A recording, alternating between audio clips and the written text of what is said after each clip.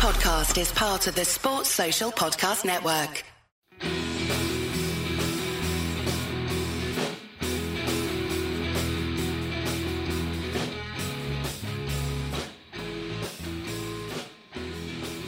Hello and welcome to United R. I'm your host, Colin. I'm Jamie. And I'm Ashwin.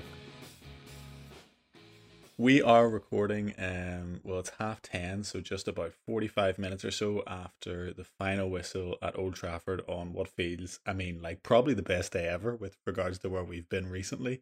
Jamie, what a win. Brilliant win, mate. I'll be honest, before the game I was fearing the worst, just off of not just last season, but what Liverpool have done to us over the last 18 months, 2 years, and the malaise around the club, the team, and everything else that goes with it. I was just kind of fearing the worst, and to be treated not only to the result, which is obviously brilliant, the performance was fantastic, and as you said, it's probably the best I've felt football-wise for 12 months or so. It's just a brilliant feeling at the moment. It definitely shows you kind of where we've been, because I was the exact same. I remember I said it at the time, but I haven't celebrated a goal like that first goal in so long. I used to always jump up and shout and fist pump and all that kind of stuff. I don't know if it's now that I have a baby that's normally asleep or something, or gets upset when I do that, but I just haven't really done that. I don't know if it was also like a COVID thing, if you weren't necessarily always watching games, sociably like you used to and stuff. I don't know, but I kind of just over the last few years have stopped doing that. Also because I think it's sometimes a bit of a chore watching United, even when we do score. But I was leaping when that goal went in, the first one, just because it was such a good goal as well. I don't want to jump on too soon because there's other questions to ask. But Ashwin, that's basically just what I mean. That excitement and that kind of vibe from that game, I just feel on another level to anything I've seen with United in what feels like so long.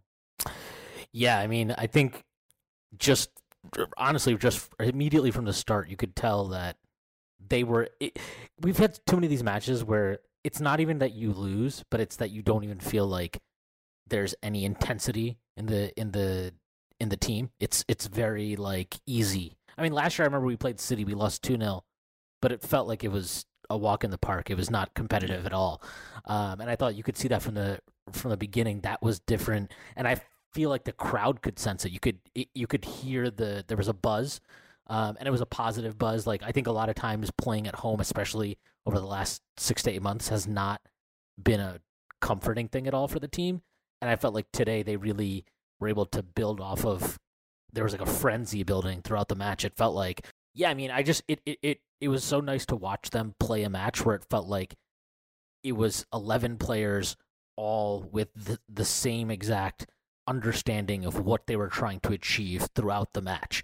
And when there were mistakes, there were teammates covering for them, and there was not a lot of pointing of fingers and blaming and not generally trying to avoid responsibility rather than take it on. And I think some of that probably has to do with Varane coming back in the team. I thought he was tremendous. But it was just all around such a great performance. And I don't think we can avoid the fact that in a lot of ways, Ronaldo's such a big personality. I think it kind of mutes what other players are allowed to do in a lot of ways. And I just thought they really had a chance to express themselves without him on there. And it was great to watch. Yeah, and that's something worth coming on to relatively immediately, because it's kind of one of the big. We will talk about the game and relive the moments, get excited about it all over again, that kind of stuff. But one of the big things here actually was normally the Nick's classic line of the team selection chat, at the start of the pod, is just something to get through for a lot of our listeners, I imagine. But in this instance, actually, it's a really interesting talking point, because Jimmy, Erik ten Hag made the big call. It is a big call. It's a big call. I think it's always a big call to drop your captain and to drop Cristiano Ronaldo, essentially.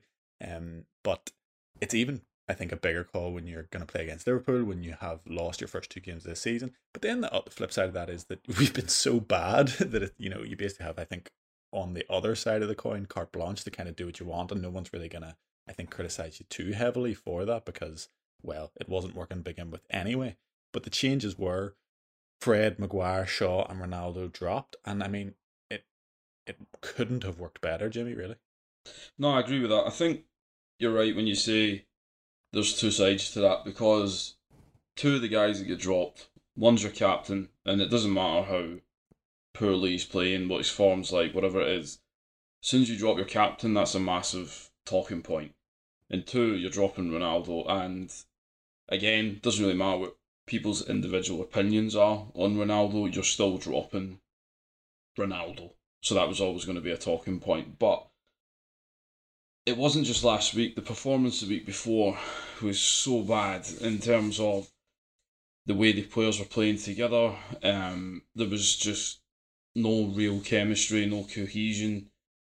We were very lethargic. But as much as that spread through the team, and Ten Hag said it in his interview before the game, that at half-time last week he could have made 11 changes, really, because that's how badly everyone was playing.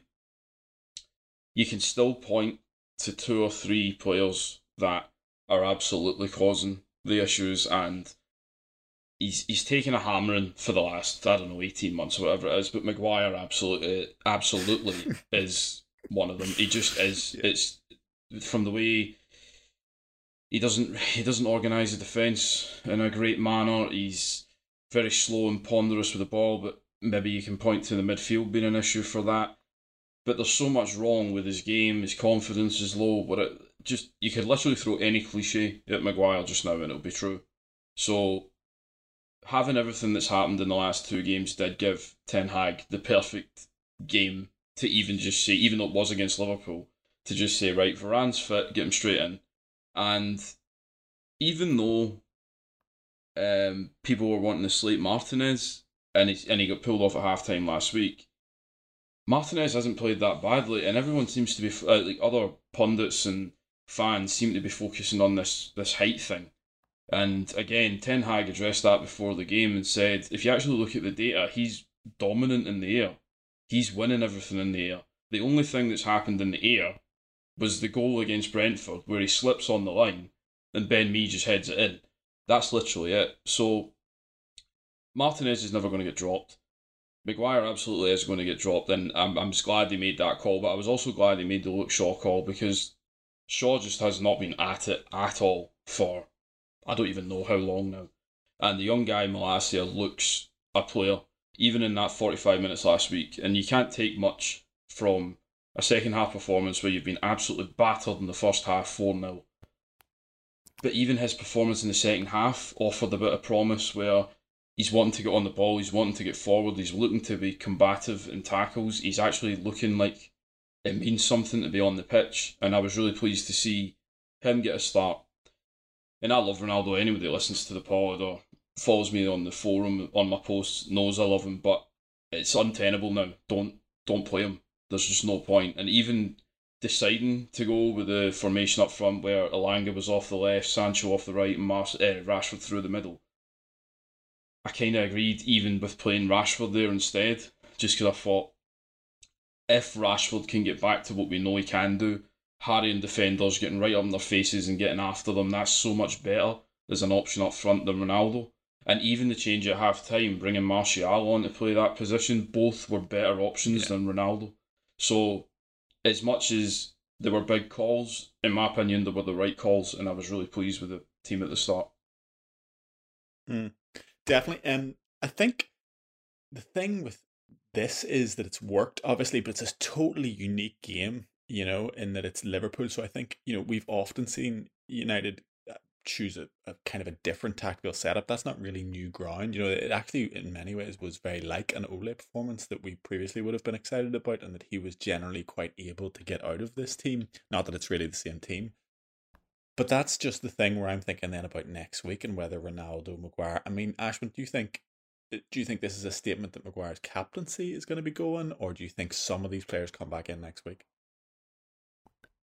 You can have a captain that doesn't start.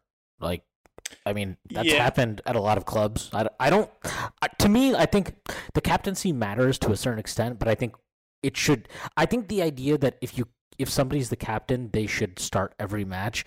That's where it's tricky, because I don't think that should ever be the standard. A captain, you can be a leader without playing, right? I'm not saying Maguire is. I have no idea. I don't know what the internal dynamics are in the dressing room.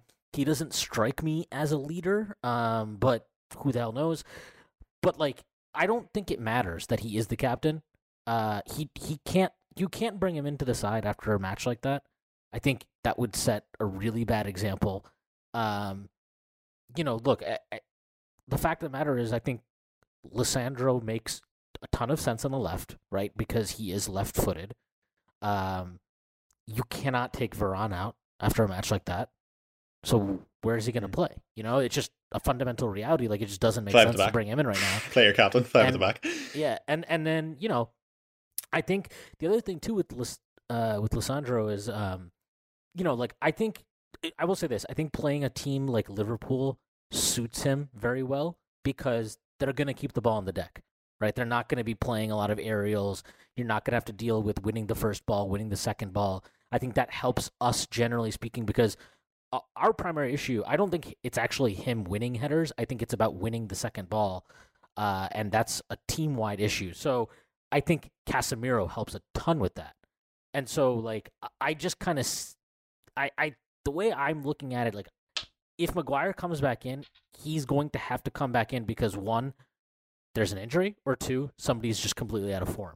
Because right now, like, if you want to create competition for places, right? If you want to create, like, one thing that stands out with City, every time I watch City, is if you're off it, you will come off. He will replace you. Like, and I'm not saying, like, buy or sell in the window, but I'm just saying within the course of a match or the course of a season, if you lose form, he is ruthless. He will bring in somebody else until you get another chance, right?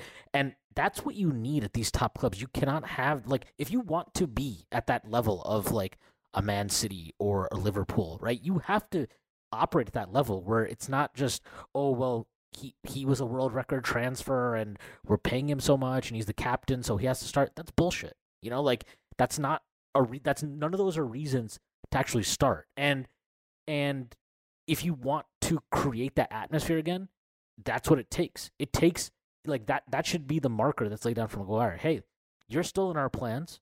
You're still in part of this team, but you have to wait your time, right? Like, is anybody going to care that Lindelof is out of the team now? You know what I mean? Like, there should be no separate standard for Maguire and Lindelof just because one costs £80 million and he's the club captain. That's where you get into big problems. It totally isn't, and I think as soon as they're at the club, all that has to be removed. But it hasn't been. That's kind of been the thing, is that narrative and that way of making decisions based on who is a personality, what maybe the board thinks the important players are, who has the captain's armband, who cost how much money, seems to have been, these are non-footballing reasons that have been seeming to seep into football tactics and football decisions. And I'm just pleased. It's only one game, so I think we can't read too much into it. Obviously, I think Maguire will play a decent amount of minutes, but it's tough for him because again, it's one game, but they looked like a good pair today. They looked settled. I thought it made Dalot look better. I thought, I don't think it's any coincidence that Malacia can just come in and play an extremely good game. He has two good centre backs, and Maguire does often seem to, and this is just a rag on Maguire for 20 minutes opening to this thing, but he is kind of like a nervous conductor, I think, sometimes, that he's actually trying so hard to be the man, but often it just comes out in terms of nerves and petulance and anxiety that then spreads across the back four. Possibly not totally down to him, and I do think, Jimmy, you're right that some of the criticisms and focus on him has been a wee bit over the top in general over the last sort of year, 18 months. I think he's a better player than he's getting slated for, but also I think he's been allowed to keep playing and playing and playing in this kind of doom spiral that he hasn't been able to pull himself or us out of, which is a big task. So in many ways, a break out of the team, whilst it's tough because he is the club captain, it's probably the best thing for him. It's just whether that captaincy should be moved or not. And Ash, I'm going to take your point on that in terms of we had Ashley Young as a captain. We've had plenty of captains who didn't really always play and were kind of older players. But when Inter won the treble, wasn't Materazzi the captain and he never played? Zanetti, I think it was. Right, but it still comes down to kind of buy-in, though. I do still think it's important, and I think it's one thing if you've had an incredible career and are just not starting because of age or whatever, but you've earned your coin and you have the respect of the dressing room. But I think to have kind of come in, presided over a basically awful period, been basically replaced due to quality reasons, essentially, that there's a better pairing there. and then to retain the captainship. And I mean, you'd have to be a great bloke around the dressing room for anyone to have any kind of real, buy into anything he's going to say. But again, the role of the captain probably wildly overrated in modern football by us. To get back to the actual game, Jimmy, I thought the first 20 minutes we were superb. Yeah. Absolutely superb. I just thought everyone was singing off the hymn sheet. I thought we looked youthful and energetic again. I thought players that have been looking horrific lately showed belief and were able to get at Liverpool. Do you put that down to just something happened to break and the players eventually being so embarrassed of recent performances that they just got after it, or is it because of the personnel? I mean, why were we able to play such good football then? I think there was a few things. I think the changes definitely had an effect. I mean, for all the reasons that we already spoke about, bringing in some personnel who hadn't started the season in their starting positions that were coming on as substitutes, or we're only getting a couple of minutes here and there. They were coming in and wanting to obviously really put a marker down and show why they should be in the team. I think the reaction, not just from the press, but from fans, both United fans and non-United fans, over the last couple of performances, I genuinely think that must have put a bit of fire in them as well, to try and go out and prove, they've got a bit more about them.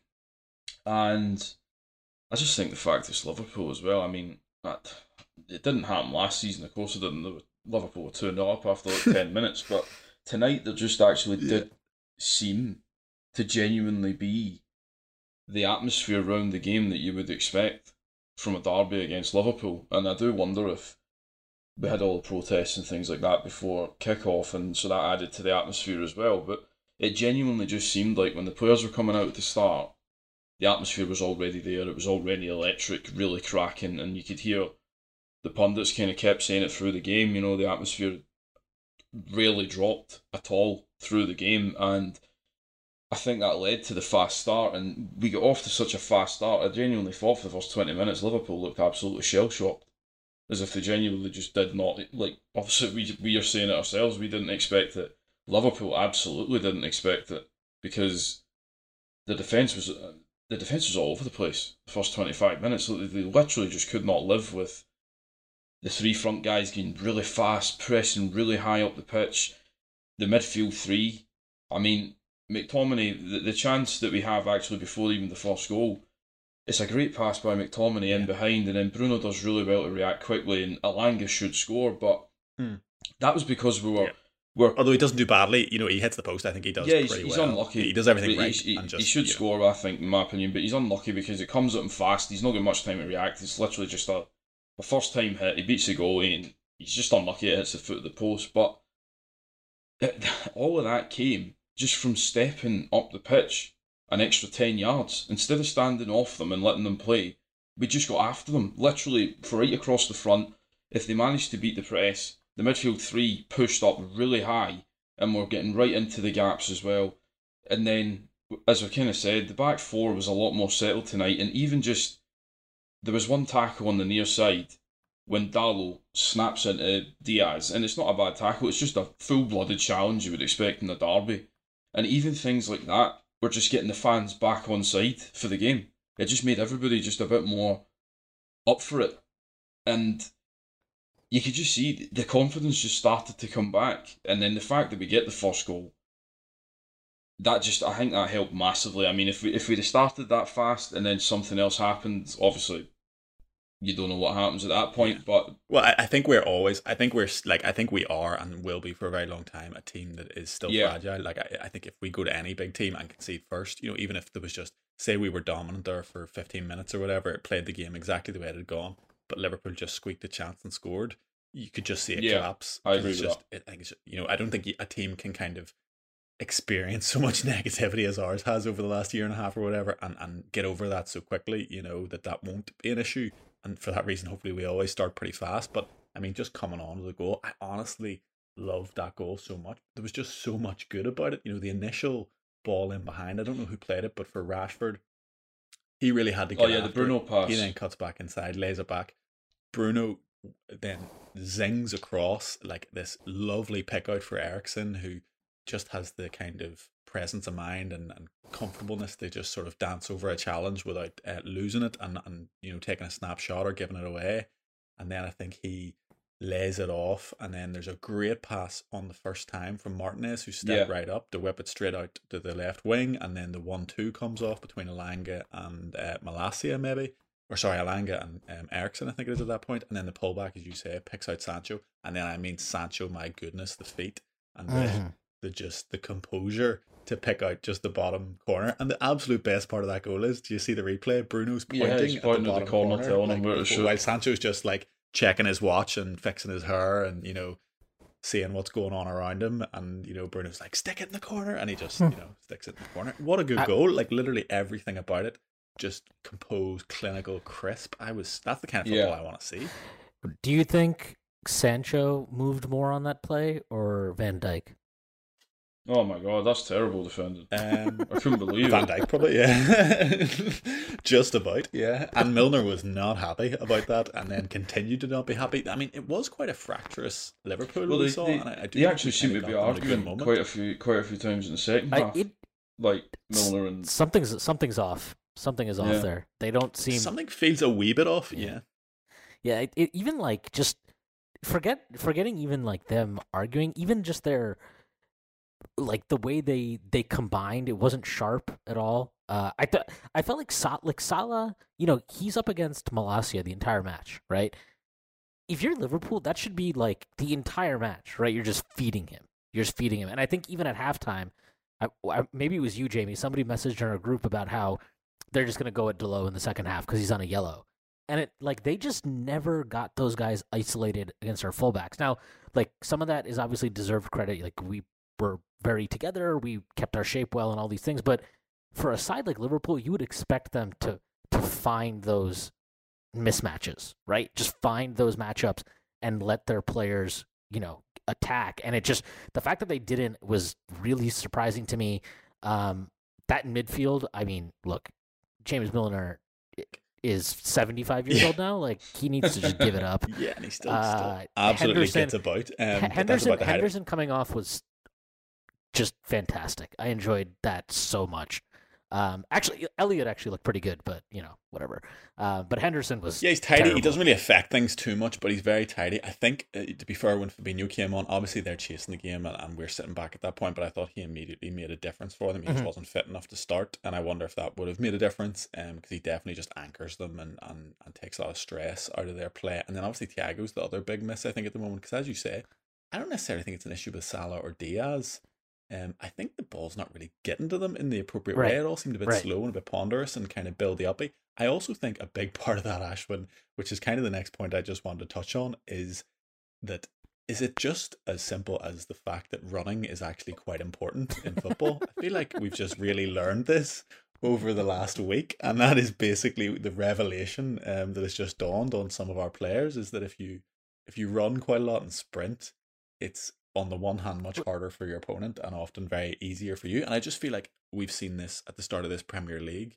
It's been like there's a spotlight on it. We saw Palace just do loads of running against the Chelsea match. Success. We saw Chelsea yesterday, or over the weekend. Absolutely, I thought Arsenal have ran more than anyone basically in the Premier League this year, and they look great for it. And it just it just seems like the simplest thing in the world, and yet it just again is reinforced how important it is if your players can do that. And I thought we did that extremely well. I thought I've never seen Sancho put in a shift like that. I thought Rashford was extremely good in the press, but it was all coordinated. Bruno was a madman, and we'll come on to him individually later. But I just thought as a team we pressed so well, and that alleviated so much of the kind of quick turnarounds and the exposure that they're able to get at our back forward, to the point where we were already back in shape and we were harrying them so hard.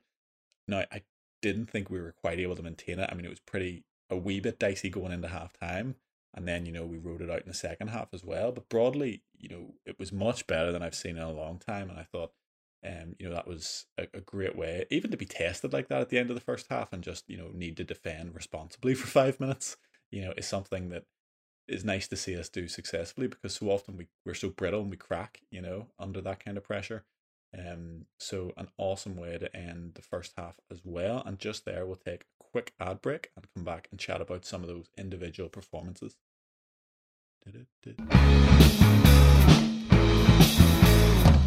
So, Jamie, one of the individual performances that I was so pleased with, because he just seems like a lovely bloke, was Malacia. I thought that was really, really superb. And as you touched on before, it's been a good sort of, 130 minutes or so for him. But, I mean, he looks like a real player. Yeah, he looks fantastic. I mean, what was it, £15 million or whatever it was for him. And I think Shaw's got a very, very difficult job getting him out of the team, because I know Salah scores, but it's off a deflection. Malacia just kept Salah quiet for the entire game, just marked him out of the game, and it wasn't like it was just the defensive part that was excellent. He offers so much going forward. He's calm with the ball. He's not rushed. There was 3 or 4 times, in the second half when Liverpool were starting to just build a bit of momentum, and he picks up the loose ball, and instead of just hitting an aimless kind of pass anywhere, it's a square pass to Martinez, and immediately he's on the move to receive it back, play it up the line. Whether it's a good pass inside, then makes the run up the outside. He's always available. He seems pretty good in the air as well, actually. Like he can fight quite well in the air, which is always a good strength for a fullback as well. I mean, it sounds so simple, right? Because you hear like Keane talking about it all the time, about heart, desire, character, whatever you want to call it. But it's so true when you see a player, especially a young player, have so much endeavour and just is willing to die for the shot, and to use another cliche. But there was like so many occasions I just caught myself like, fist pumping as if, well done, wee man, and it was like chances where the ball was like running to the corner, and rather than let it go out for the corner, he's sprinting after it and just smashing it into touch for a throw-in. See, even things like that, where you can show you're willing to do everything that's necessary to do your own job, to help your teammates out, and getting up and like high-fiving Martinez every time either of them done a block. There was a lot of that. He's a thoroughly likeable guy, and I just want him to just keep playing left back. I think it's the kind of signing we've missed out on quite a lot lately, where it's that that slightly risky bracket, or maybe we've made them and they just haven't quite worked out, which is also a good argument for that. But I think that gives a lot of energy to a squad. I don't think you always want one kind of player in a squad, or like all players at one stage of their career, or whatever. A squad full of superstars or whatever. I think it makes a lot of if there's a lot of worth in having players coming up and giving that energy to the other players, and other people feeding off that. That's how like any company works, right? Like you don't want everybody to be in the same stage of their careers. Actually, when that happens is when things tend to stagnate, and like you don't really progress any further. And I think what Malacia gives you is like, look, there's going to be matches, there were even instances today, right, where they got in behind him, or he wasn't sure when to like cut off the force the man out wide. There were things that like he messed up, but the difference is like he has that energy, as because he's what, 20, 21, whatever he is. He has that energy, and just kind of like he's too young and stupid to know how big this moment is. Like you're playing Liverpool, the club is in like this horrible kind of situation, but he doesn't know any better, right? He doesn't know any better than to like just it doesn't know better, and also hasn't experienced better. Do you know what I mean? So, and not to fire a dig at Casemiro, but I'm just pleased to see a player who this is a big step for them. Playing Old Trafford. What I've been saying about this window is that I want someone, and I'm not saying that Casemiro doesn't, and actually, I mean, we'll talk about him later. I don't want to spoil that, but he seems like a super lovely bloke. But you just want that person who thinks, this is my shot and I'm going to grab it, and has the right kind of personality to actually do that. But I'm looking forward to seeing a bit more of him on the ball. I mean, the three things that are standing out to me about him at the moment is energy. First of all, I think he shames Luke Shaw. He just looks so much fitter, so much nippier, and so much more willing of a runner, which is a big deal. Obviously, running is important, guys. And then his defensive work just seems really, really sharp and really good. He really bites into the tackle, which I like. So many times watching United, you just see us back off. Like the whole team's instruction is never to make a tackle unless you're in their half or something. It's crazy to me. Whereas he really likes to snap in, and if the ball's there to be won, he'll go and win it. And then the other thing is just, I think he seems like he has a really good attitude, personality kind of thing. I just want to see more of him on the ball, maybe in an attacking sense, stuff like that. So, hopefully if he does start next week in games where we'll have more of the ball, I'd be really pleased to see it. He played a little bit within himself, which is totally understandable, right? I think he clearly did not want to leave Mo Salah at all. Like he just wanted to stay within touching distance of him. But I think in preseason we saw a little bit of it, obviously. But everything I've read about him and all the stuff I've seen, he's definitely a fullback who wants to get forward. We know Ten Hag wants his fullbacks to get forward, and whether that be underlapping and kind of playing in a midfield overload or overlapping and providing width. I think there's obviously multiple things he can do. But if nothing else, this again forces Shaw into a situation where, do I think Malacia is going to start the entire rest of the season? No. But when Shaw gets his chance, and Shaw will get another chance, he knows that he has to take it. He can't just come in and amble around and jiggle around the pitch. He's got to actually be in shape, and he's got to do sprints, and he's got to it's totally, yeah. But if it gets the best out of Shaw for a year, it's still a good thing, It was honestly unprofessional, and it was insulting. The first two matches, his performance, he just looked absolutely so far off the required level. But yeah, I mean, I think it's obviously a good thing that when he does come back in the side, and again, he's going to get another opportunity at some point. He knows that if he doesn't take his opportunity, there's this 21-year-old kid who doesn't. I think he had a comment or quote a few weeks ago where they asked him something about how do you feel about not starting or coming off the bench, being an understudy, something like that.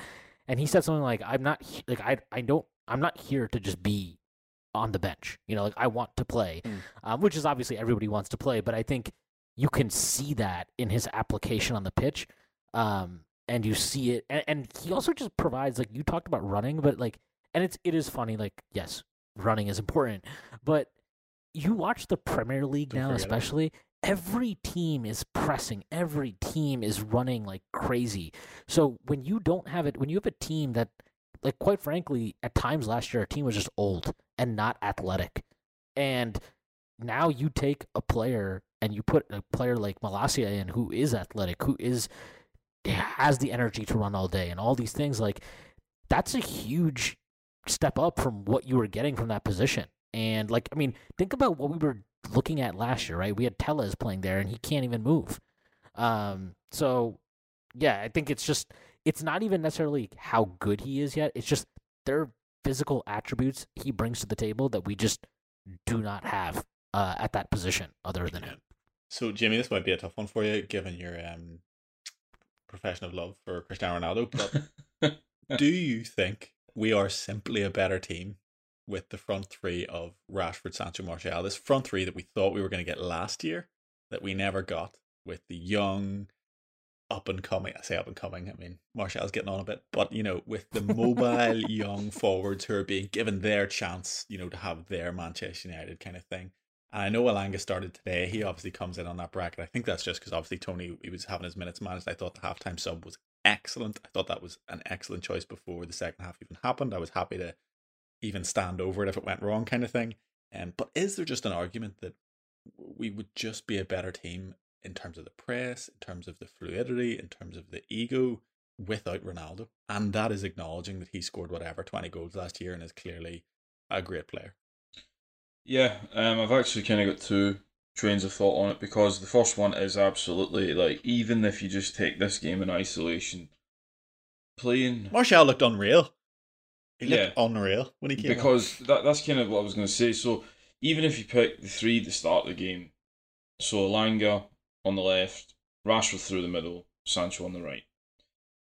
Literally, as we've already kind of covered, from the first minute, they're pressing like crazy, really high up the pitch.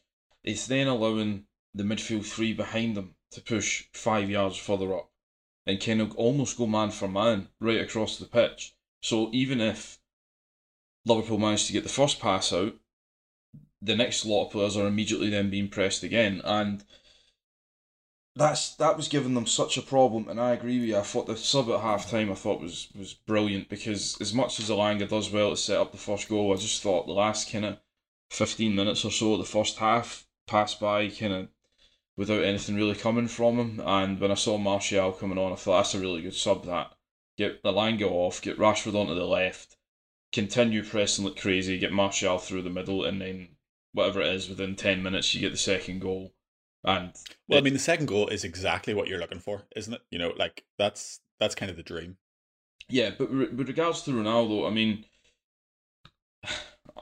in a nutshell, do we score either of those goals tonight when Ronaldo's playing through the middle? No.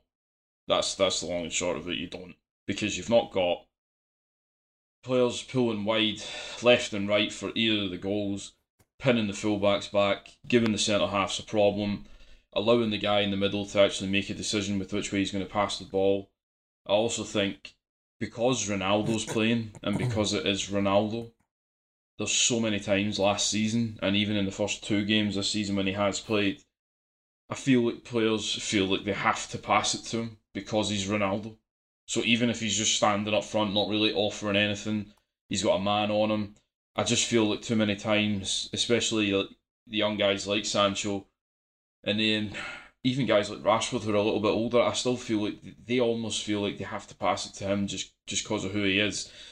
And I think from a playing point of view, even just going off of one game, I don't see how you can start him at the moment, because either the formation that started the game or the formation from half-time onwards is a much better option for the football that Ten Hag's wanting to play with a lot higher energy. The second train of thought is, for everything that's happened this summer, from his own attitude and his behaviour and everything else going with it, I just don't. I don't see why it should really continue any longer. I mean, yeah, I love the guy. I think he's probably one of my favourite players ever, if not my favourite player ever. But it's not working, and just looking at us, I just don't think we get any better with him coming back in. I really don't. I think we need to go with the route that's been started tonight, and added to everything else that's happened in the summer. I just think it's better if we just kind of cut ties and just move on from it now, to be honest. I mean, I completely agree. I would love it if we somehow manage to offload him. I hope his agent is working super hard at that and he does anything he feels he needs to do, because I don't think he was happy, you know, obviously to be benched today. Kind of, I don't know if anyone watched on Sky, but he came over at the start of the match when he was meant to be doing his warm-up to have a moment, which I thought was pretty not cool again. You know, you're meant to be, you know, warming up. I get you're a sub and it's not really that important. Some people might say, oh, it was a nice moment, but like he can shake Gary Neville's hand literally any day of the week. You must see him literally every week, and I've never seen him do that before. Blanking Jamie Carragher was that's all right. Funny. Like, yeah, that's fine. That is good, but like literally Gary Neville is at every single Old Trafford game, so that's bound, and he's never once came across before except in the game when he's not starting and stuff like that. You know, I just think it's a bit. It was a bit maybe it was a lot of like look at me, me, I'm still here kind of stuff, like attention seeking. And that's the way it always is. The other thing I think, to your point, Jamie, is that you know, about other players playing the wrong way when he's on the pitch. I mean, he came on and then in the 90th minute he sort of spanked a chance for himself. We then recycled the ball. Bruno got it. Ronaldo was like near the back post and stuck his hand up. There was no pass on. Never mind the fact that Bruno just had it in the left-hand corner. It's like the 92nd minute. You're winning 2-1. What should you do in that situation? Try and set up your mate Ronaldo at the back post so that he can, you know, get a goal and pad his stats, like all he's interested in doing. And he played the pass. I was like, are you high? That is unbelievable. You have a man over here on the left-hand side. Just keep it for literally the rest of this game. We're not needing to score in the 93rd minute. Certainly not just because Ronaldo needs a goal to remain relevant. Like, I just thought that is the perfect example of why it's always just Ronaldo. And I would love to see him gone now at this point. And I have huge, you know, respect for his footballing career, but I don't want him at the club anymore. Yeah, so I think Laurie Whitwell of The Athletic, he said that Ten Hag let Bruno have it after that pass. So I was I'm glad, because that is so crazy mad because I saw the run Ronaldo was making, and I was like, stick his hands up. Don't do it. I knew he was going to do it. As soon as I was like, I knew he was going to try this pass. And it's like, that's a pass you try if it's tied or you're trying to win, like you're chasing a goal. I get it. But like it's this complete wrong decision. But Bruno, like, he had the most insane match today, where it was like, well, I was just going to come on to him. That was the next thing. Like, he was obviously our captain. Every 2 or 3 minutes, my opinion of like how he was playing changed. I was like, oh my god, he's working so hard. And then he had that thing in the first half where he got the ball kind of in the midfield line, and then he dribbled back towards our net, and he's like trying to find a pass, and then I forgot who it is. I think it might have been Henderson that tackled him, and then he loses it, and it's just like what are you doing? And he just had these, but you know what? Like, you can live with that when he gives you the work rate he was giving you today, and that desire. Like, it looked like watching the guy that we saw for the first year and a half he was at United, right? Where it was like, he drives you nuts, but you'll live with that because of, you know, that over the course of a season, he's going to give you the work rate, and ultimately he will give you the end product. Obviously, he didn't get an assist or a goal today, but I just thought he looked way better. I didn't think he overcomplicated it at times where he has overcomplicated in the past. I mean, he was pretty unlucky to not get an assist, right? Alanga hit the post early in the first half, so yeah, I just thought he looked really sharp, and he was really up for it. And yeah, maybe what about not giving the ball back when they scored? Oh, I loved it. I absolutely loved it. That's my kind of shithousery. That. Oh, I hated it. I hated it. Do it for like a bit, but don't. He was gonna keep it for the rest of the evening. Christ. Apparently, Klopp wasn't happy about it, so he was letting him have it a little bit on the sideline. But you know, I just it was. You know what was the best thing about the end of the match was, like, minus what we just talked about with Bruno, but it felt like even that, right, with him trying to hold on to the ball, it felt like they understood, okay, look, we don't need to score another goal. We just need to survive the last 10, 15 minutes. And I thought they were really, like, managing the time in a way that was more mature and calm. And it was like such a stark contrast to, do you remember the Champions League last year, the second leg at Old Trafford against Atletico, where it felt like the last 30 minutes they had no idea what they're doing. They're just chasing the ball and they're committing stupid foul after stupid foul. And it was like the exact opposite of that, you know? And it was great to see. And I thought Martial, like, that he had a dribble, you know, they had the ball for a ton of the last 5 minutes. And I think it was into extra time, probably the third minute of extra time. We got the ball out, and Van de Beek laid it off to him on the touchline. And Martial, I mean, he starts taking guys on, and he dribbles in field, and I'm like, what are you doing?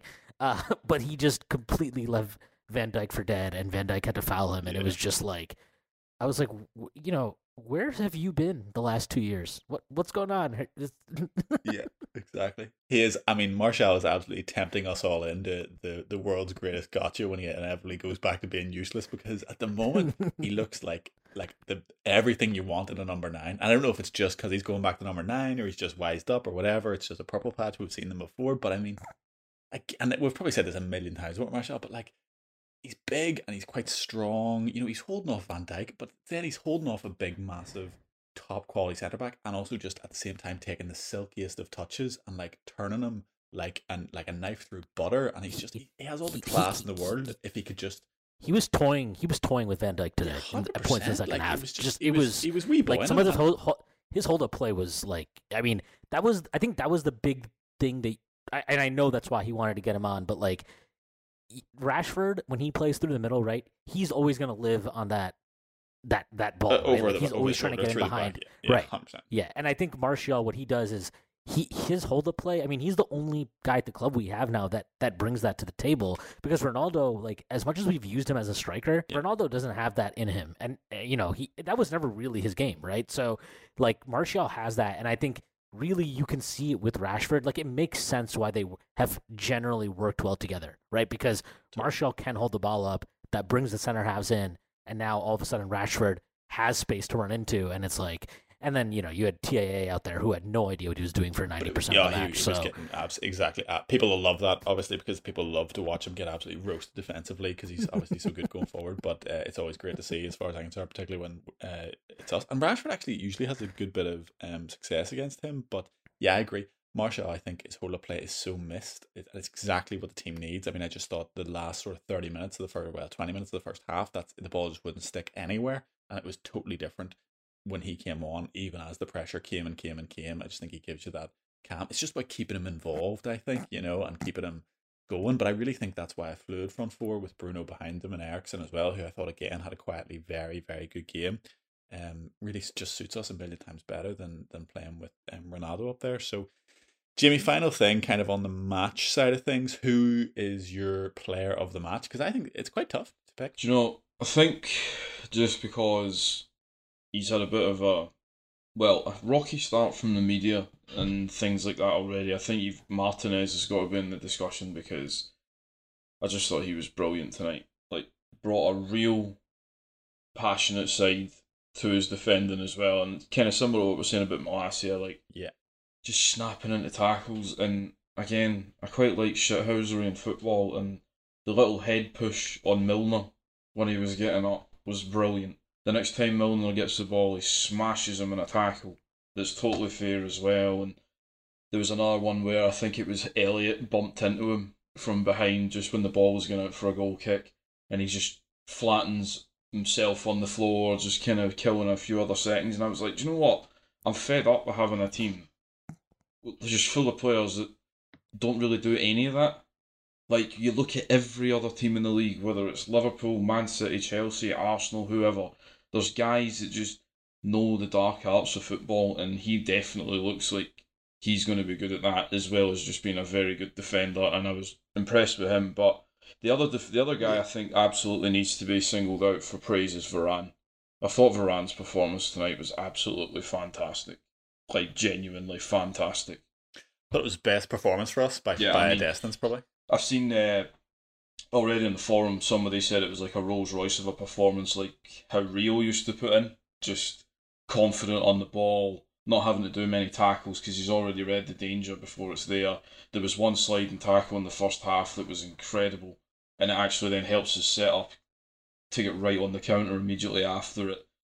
He was a real leader as well, because there was 2 or 3 times where the camera kind of caught him turning around and bollocking players, just even if they were just slightly off their position, and he was turning around and basically letting the players know that they needed to get back into position, they needed to cover, if they needed to pass the ball a bit quicker, whatever it was, he was the one that was telling them that.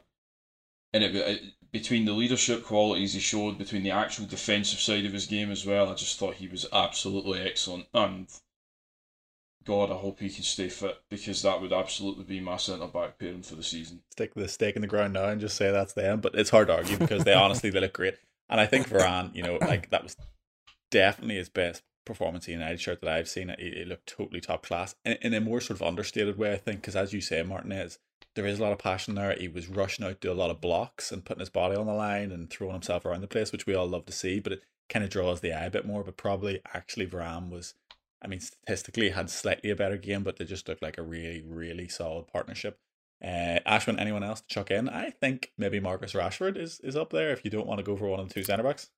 I thought Rashford was really good. I thought his energy was really good. I don't think he was the man of the match. I know he scored a goal, but I thought there were stretches in the first half, especially where you could see that, like, I think that's why we needed Martial to come on, because there was stretches where you needed somebody who could get the ball with their back the goal and just hold the play up and get out of tight spaces. So that's like not really a criticism of Rashford's performance, but it's like that's a limitation of his game. So I wouldn't say he was man of the match. I think it has to be one of the center backs for sure. I would probably just say Martinez, because I thought I'd rather just give it to the one who's like not won all loads of medals and trophies and is like an established international and all these things. But yeah, I mean, Varane was tremendous. I agree that like he looked like a leader today. He felt like, and this is like not, I don't know how this stuff works. I don't think it's fair to blame this on Maguire or anything, but it felt like without Maguire there, right?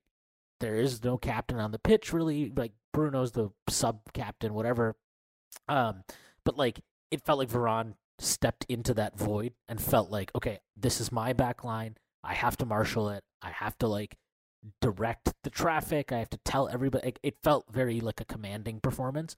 But there was something about Martinez's performance that's, like, it's very Premier League friendly. That's probably the good way to put it. He was very full-blooded in a lot of challenges. Yeah. I loved the block he had on Salah on a rebound, I think, in the first half. where he just came running out, blocked it, went out for a corner. He's just like, you can already tell he's just got that. I don't know if he's going to be a success or not, but if he is not a success, it will not be because he is getting overpowered physically, really. Yeah, he like, doesn't have the stomach for it kind of thing. Yeah. I like his mentality. He is definitely willing to mix it up. I like that he gave Milner a little extra after he rolled him off the pitch. That was nice to see. Milner didn't like it. Milner didn't like a lot of things today. If we're just being completely objective, I'd probably have to say Varane also. He was just he looked like a different level to everybody else. He did. I think he did sort of just look like the best player on the pitch, which is definitely what you want from like a commanding centre-back performance. I think obviously the other person we haven't really touched on who deserves a lot of credit is Erik ten Hag, so just a quick one on him. But I mean, really from the selection to the in-game management to the making the players run the deficit of miles that we ran less than Brentford, to the motivation that he clearly has instilled, and how much of that is down to him and his work during the week, and just how much of that is the situation that the players have found themselves in the opening 2 games, and the kind of the media and the outrage kind of thing around the performances. But the credit still has to go to him. I thought that all the selections were bang on, all the changes were bang on. McTominay had a good game, everyone had a good game, everyone was ready to go, and the in-game stuff was great too, so really well managed, and a big plus point for him, I'm sure, after a rocky start to his United career. We take another short ad break, but after that we will chat about some of the protest stuff and some of hopefully our new signings before the window shuts.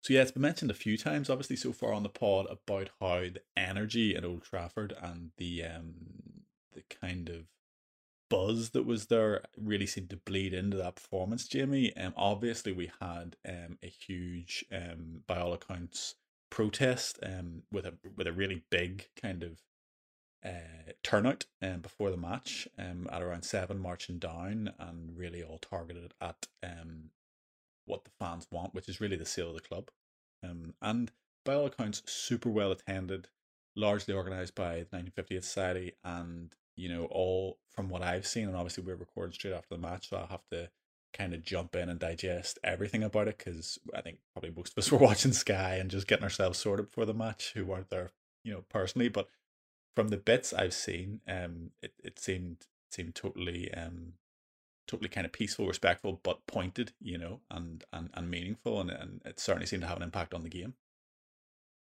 Yeah, obviously, as you say, we're just coming straight off the back of watching the game and just having a quick look on social media, and it does look like it was very peaceful, which is good. And I know that both the 1958 and Must both said that the end game of the protest was absolutely to be as peaceful as possible, to not be causing any bother. And there was actually a wide shot just before the game started, and Dave Jones mentioned the fact that the protest had just started, and it showed you this wide shot, and it did look like around about 10,000 fans or so were all kind of walking up, I can't remember the name of the road, but the road up from the pub all the way through up to past the industrial estate towards Old Trafford. You could actually see on the wide shot thousands and thousands of United fans making their way up to the stadium, and even while that protest was going on, there already was kind of thousands of fans standing outside the Trinity statue as well. You could see that on the wide footage, and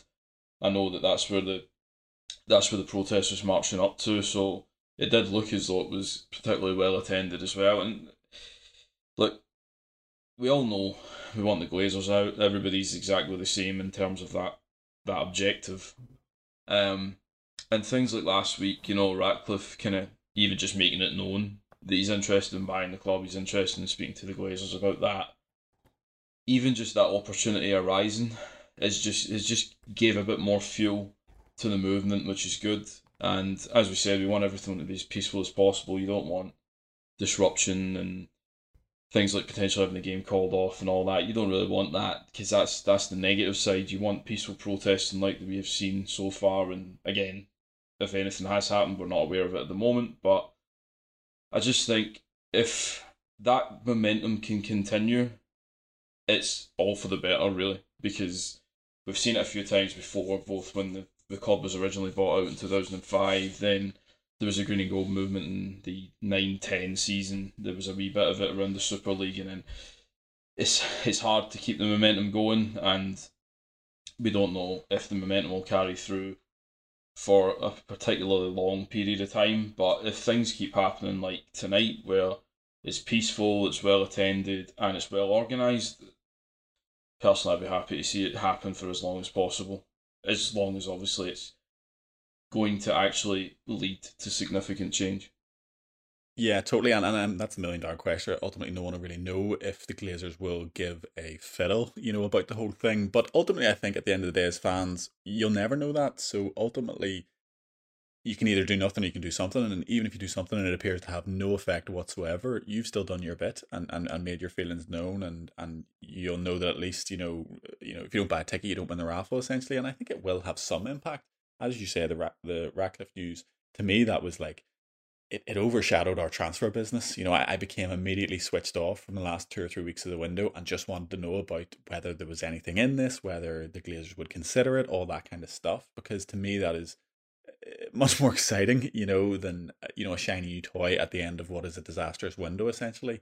And to me, that is still should be the main focus, and hopefully it doesn't just kind of dwindle when we get into the kind of greatness, but the monotony of the Premier League season, and once the transfer window closes and all that kind of stuff. And if results pick up, that's the kind of the thing. It always ebbs and flows and rises and falls with how we're doing, which is always a short-term way to look at it. So hopefully this does have a kind of a long-term approach this time. But as you say, it's a bit of a tightrope, I think, for the organisers to walk with regards to what you're asking people to do and also what you're risking.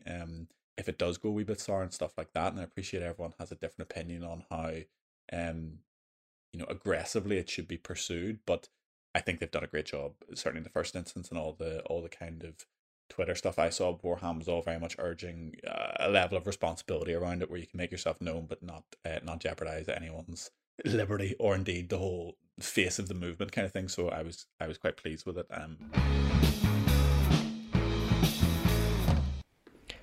Hi guys, Imran here, reminding you that this podcast is brought to you by our sponsor, Manscaped. Yes, manscaped.com, your go-to place for all the above-the-waist and below-the-waist grooming needs. You can get everything you need from there, your nose trimmer, your balls trimmer, all the lotions and potions, as Nick would put it. Get yourself onto manscaped.com, get yourself the performance package. It has really everything you'd ever need for that sort of thing. It's a really good kit. I've got one myself, and it's fantastic. I can't think its praises more.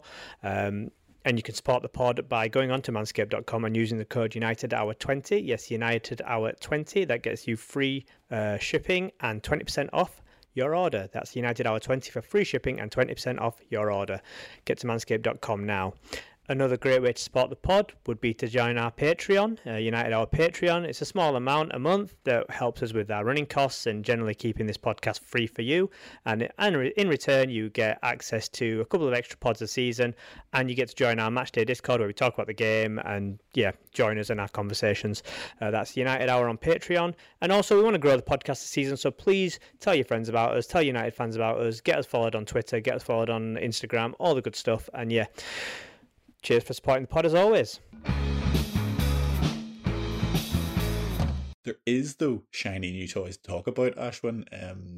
So 2 really, although we are being told there could be as many as 2 more after this, possibly. But we have signed Casemiro. He was there today. I don't know if anyone saw his interaction with Keane, which I thought was really nice. Yes, that was great. Brilliant. I just think he seems. I'm going to hold my peace about this transfer. I'll probably do for next week's pod.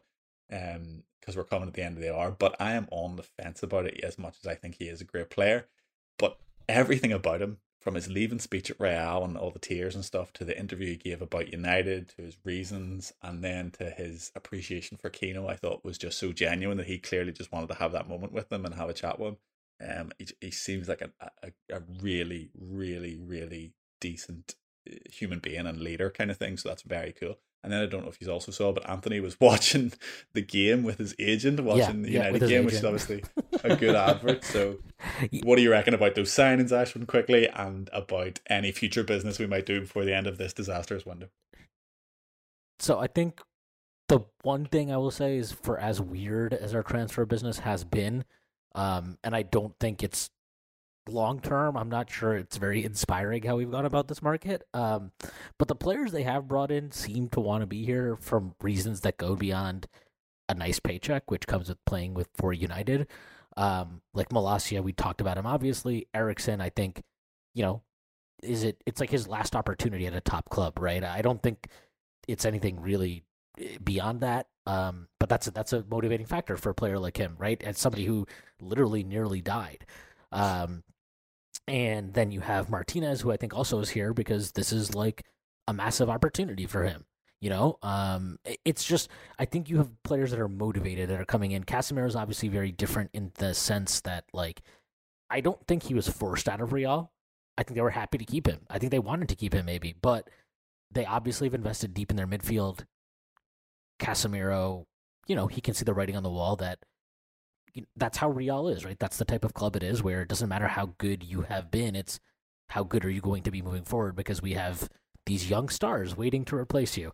And I think United is an opportunity for him. And, I thought the quote he gave about they asked him something about dropping a level and he was like, yeah, well, I want to be a reason to like bring United back to the top. And I know that's like a very cliche kind of line, but he's not really like a player that, like, I saw people talking about, oh, well, of course the Glazers are spending money on somebody like Casemiro so they can sell more shirts now. And it's like, are there a lot of people like lining up to buy Casemiro shirts? Yeah. Is that the a old thing? CDM position doesn't normally so. sell the shirts to them? Yeah, but I mean, he's just a player like I've loved him forever. So for him to be, I've just loved him, love him. So for him to be at United, like, is it the smartest transfer? It's like, I think the way to describe it is, I don't think it's intelligent that we paid as much for him as we did, given his age. I don't think it's an inspiring piece of business, but I also think if you can get a world-class player at a position of need, and that is that's probably the biggest position of need we've had since Carrick basically retired. If you can get that, then sure, like, we can nitpick and talk about what the flaws are, but in the short term anyway, like, I don't doubt for a second I'm not worried about the speed of the Premier League or him adjusting. I think he's going to be fantastic. I think, Antony, I got to say, that one is crazy to me, the fees that are being talked about. If Ten Hag wants him, I guess that's the premium you pay to do it. It says, again, a lot about our recruitment and the fact that they can't identify even a reasonable alternative that could theoretically cost less. But he looks like a pretty dynamic talent. He's a left-footed right winger, which is something obviously that the squad right now doesn't have a lot of. Ten Hag obviously doesn't think that Ahmad is ready, so it is what it is. So you have to go by Antony. I don't know. He looks a talent. He definitely wants to be here again, like another player. I don't think, yes, the paycheck will help, but I don't think he wants to come to United just because of that. I think he wants to come to United to play for Ten Hag, and because it is a step up in his career. And the other one that we've been linked with is Gakpo from PSV, which there's a lot of conflicting reports about whether he's an alternative to Antony or if it's getting them both in, which I think if we have the financial wherewithal to do that, that would be the optimal thing, because as awesome as this match was today, it also was very revealing how thin our attacking depth is, right? You had a 10-minute period where you had Eriksson playing striker, essentially. You need bodies. We need attackers. So if we can get both those across the line before the window closes, that would be fantastic.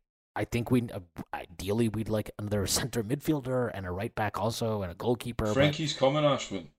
He absolutely 100% is not, Jimmy. He's coming. And then we got linked to that 100% keeper in Germany, right? Trapp. So, yeah. Yeah, so maybe a bit more business. I largely agree. I think Casemiro might be a brilliant signing for literally all the wrong reasons in the end. It kind of doesn't matter how you arrive at it, but it's hard not to feel like they're absolute jokers, to be honest, but they've just pulled a rabbit out of the hat. Antony, I think it's a ridiculous overpay, to be honest. I don't not want him as a player, but I absolutely think we are...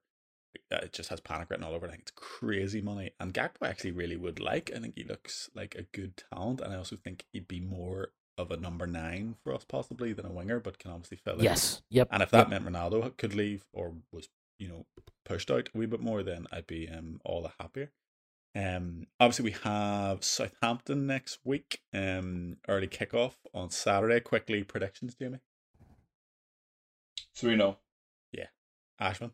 Southampton or United? Oh, United, that's it. I'm well on the train. Yeah, we're back. We are absolutely back. Everyone for the next month. So, yeah, I'll say 2-1 United. The other good thing, just two absolutely solid predictions. The other good thing is that if we hadn't scored tonight, our goal of the month would have been an own goal scored by Brighton.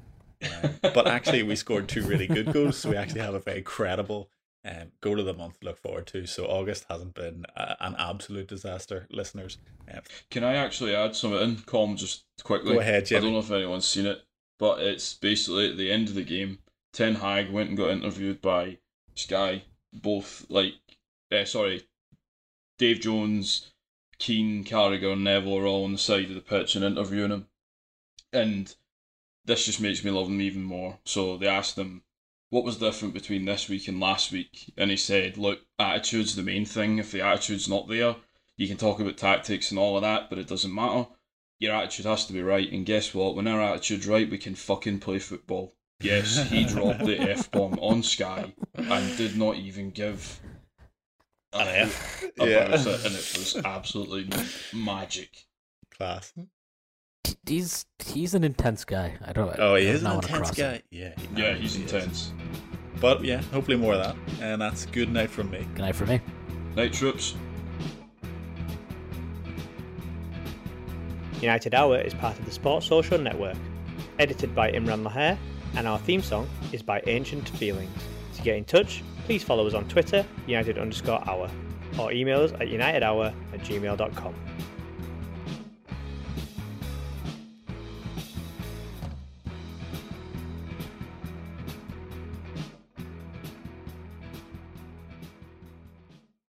Sports Social Podcast Network.